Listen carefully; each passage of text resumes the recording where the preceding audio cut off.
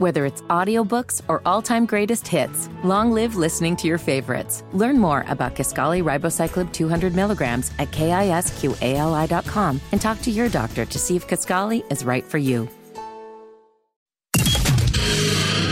The only way to bag a classy lady is to give her 2 tickets to the gun show. It's Monday Gunday with the gun guy. Just watch out for the guns. They'll get you. Guy Relford. Stop calling your arms guns. Hammer and Nigel show. My name is Nigel. Jason Hammer's got a special guest on the WIBC hotline. He is a 2A instructor. He's a man that has put together some of the gun laws in the state of Indiana, and he's the host of the Gun Guy Show. Guy Relford joins us. Guy, how are you?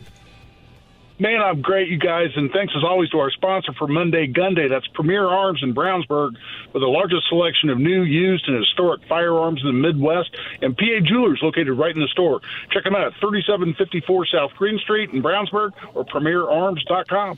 Guy, I'm going to play some audio for you here in a moment from the mayoral debate last night where the topic of guns came up. But before we get there, the biggest story in the world is what's happening with Israel right now. I'm curious as to your perspective.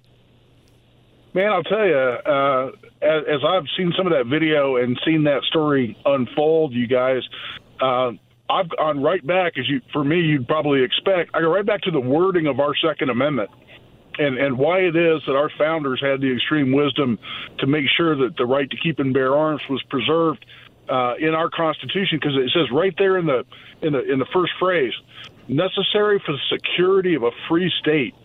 I mean, and if you're one of those folks that, you know, whose home's been invaded, or your family's been taken hostage, God forbid you've had family members murdered, what are those words? Necessary for the security of a free state. What do those words mean to you right now? And because that's exactly why we have a Second Amendment. And so it's not just, you know, as we hear from our idiot politicians all the time, you know, you don't need that gun for hunting deer, or you don't need that gun for hunting ducks, or you don't need a Kevlar vest to hunt deer, as our president likes to say. That's not what it's about. It's about necessary for the security of a free state. And when the citizenry is armed and the citizenry is prepared and equipped to be that security for a free state, then you avoid atrocities just like we're seeing unfold on the TV every hour now. And you know what else I thought about, Guy, is the fact that our border is wide open, and there are 1.7 million known gotaways. There have been 80 apprehensions of people trying to enter illegally with names that are on the terrorist watch list. Who made it through the border that didn't get caught? You know what I'm saying? Like, who is out there? What is being planned? Is anybody from Hamas, anybody from Hezbollah in this country right now planning similar attacks? And I was just thinking the exact same thing, man. It makes me want to go immediately to a gun store and load up. Well, yeah, and to get the most, you know, effective firearm that you can purchase and that you're trained and yes, comfortable managing. And that's why we have the Second Amendment. That's why those arms that are commonly used for lawful purposes are protected, as our Supreme Court says. But no, you're right. And you know, government as defined in our Constitution is supposed to be very, very limited. But one of the powers it's supposed to have and it's supposed to accomplish is to maintain the security of our borders. That's the job of the federal government, and that's built right into the Constitution. And while the federal government wants to regulate in all these areas that our founders never envisioned in a million years, including restricting our Second Amendment rights, what they're not doing is doing what they are supposed to do and what they're specifically charged to do in the Constitution, maintaining our borders and the security and integrity of our borders. So if our government's not going to do that, does that mean it's just not going to get done, or does that mean it's left to the citizens to defend themselves, their homes, and their families? I know we all know the answer to that question. And Guy, you're so right. Next time someone says, well, why does anybody need an AR-15? You can point to what's happening here in Israel as to the answer to that question. At this point, you're not worried about maybe an attack from the government. You're worried about some sort of home invasion that could be coordinated and funded. So I think that's an important part of this conversation. Now, you're dead on. You're dead on from a historical perspective too, because that's why both the words security and free are in that preamble in the Second Amendment, because security is referring specifically to helping the government repel a foreign invader.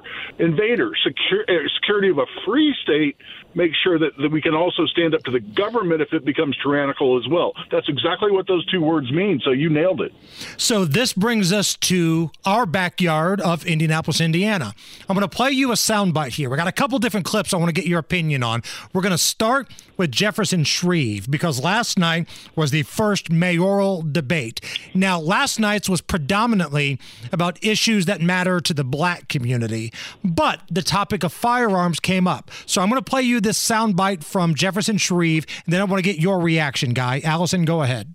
If I were a legislator, I'm running for a management position, but were I a legislator, and if I had heard the testimony of Superintendent Doug Carter or our Chief Taylor, who asked that we keep in place the permitting requirements if you want to conceal carry a weapon, I would have been persuaded by that testimony and left that in place. I think that the lawful age of gun purchases should be harmonized at 21. There's a carve out for private gun and knife shows, things like that. But there's a way to do this, and I will work through the proper channels with those relationships that I talked about leveraging at the front end of this debate this evening at the General Assembly as part of my legislative priorities package toward trying to get those things done in ways that can be implemented. So that was Jefferson Shreve last night at the debate, still talking about how he's going to be some sort of deal maker to make this thing happen that they want to happen in Marion County. What's your perspective? Well, I was in the room when the legislature heard the testimony of Superintendent Carter, and you guys have heard me say many times I respect Doug Carter a lot, but the committee and the entire legislature heard his testimony. They heard from Chief Taylor. They also heard the facts. They heard the facts from, at the time, the 23 other states that had adopted permitless carry, and learned that there's no increase in crime, there's no increase in attacks on police officers, and they heard the facts. So yes, we heard some emotional testimony, but then they also heard facts, and they were able to get past what we heard from law enforcement. Look, is it a mystery that law enforcement likes the permitting process? Of course not. It makes their job easier. If I was a law enforcement officer, I would rather be able to divide people up in terms of who has a gun. Those people with a permit don't go to jail. Those people without a permit do go to jail. That's easy. But that's also punishing law-abiding citizens who just didn't happen to get permission from the government to exercise a constitutional right. That's what constitutional carry or permitless carry is all about. And I would love for a 19 or 20-year-old service member who just got back from Afghanistan or Iraq, or served over there when they were in that time frame, in that age frame, and be able to come back and look at Jefferson Shreve and say, hold on, so what you're saying is the government can put an M4, a firearm fully capable of automatic fire, or a drone or an artillery battery in my hands as an 18 or 19 or 20-year-old, after training me to do so, and I can go defend this country in a foreign land and put my life on the line, and then I come back to Indiana and I can't go into a gun store and buy a shotgun to go hunting with my dad? Are you serious? I mean, that's what people need to understand. We say, you shouldn't be able to buy a gun. First of all, under federal law, you have to be 21 to buy a pistol anyway, so Indiana can't affect that. No, by the way, that's already being reexamined as to whether that's even constitutional. But separately, Indiana wants to change the law on long guns after 18, 19, and 20-year-olds are eligible for military service, but they can't go in and buy a rifle or a shotgun to defend themselves with. or to go hunting with their family. That's ridiculous, and it's just pandering to what he perceives as the liberal base in Marion County in order to try to steal some votes from the other liberal trying to pander to the same base, which is Joe Hogsett. That's why it's such a losing strategy. So that was the soundbite we played. The Republican candidate. I'm going to play you the Democrat incumbent here, Joe Hogsett, and let me know if you can tell any difference. We have passed at the city council level, city county council level, increased the buying age to 21. I'm not talking about just doing nothing. I'm talking about taking action. And that's exactly what we've done.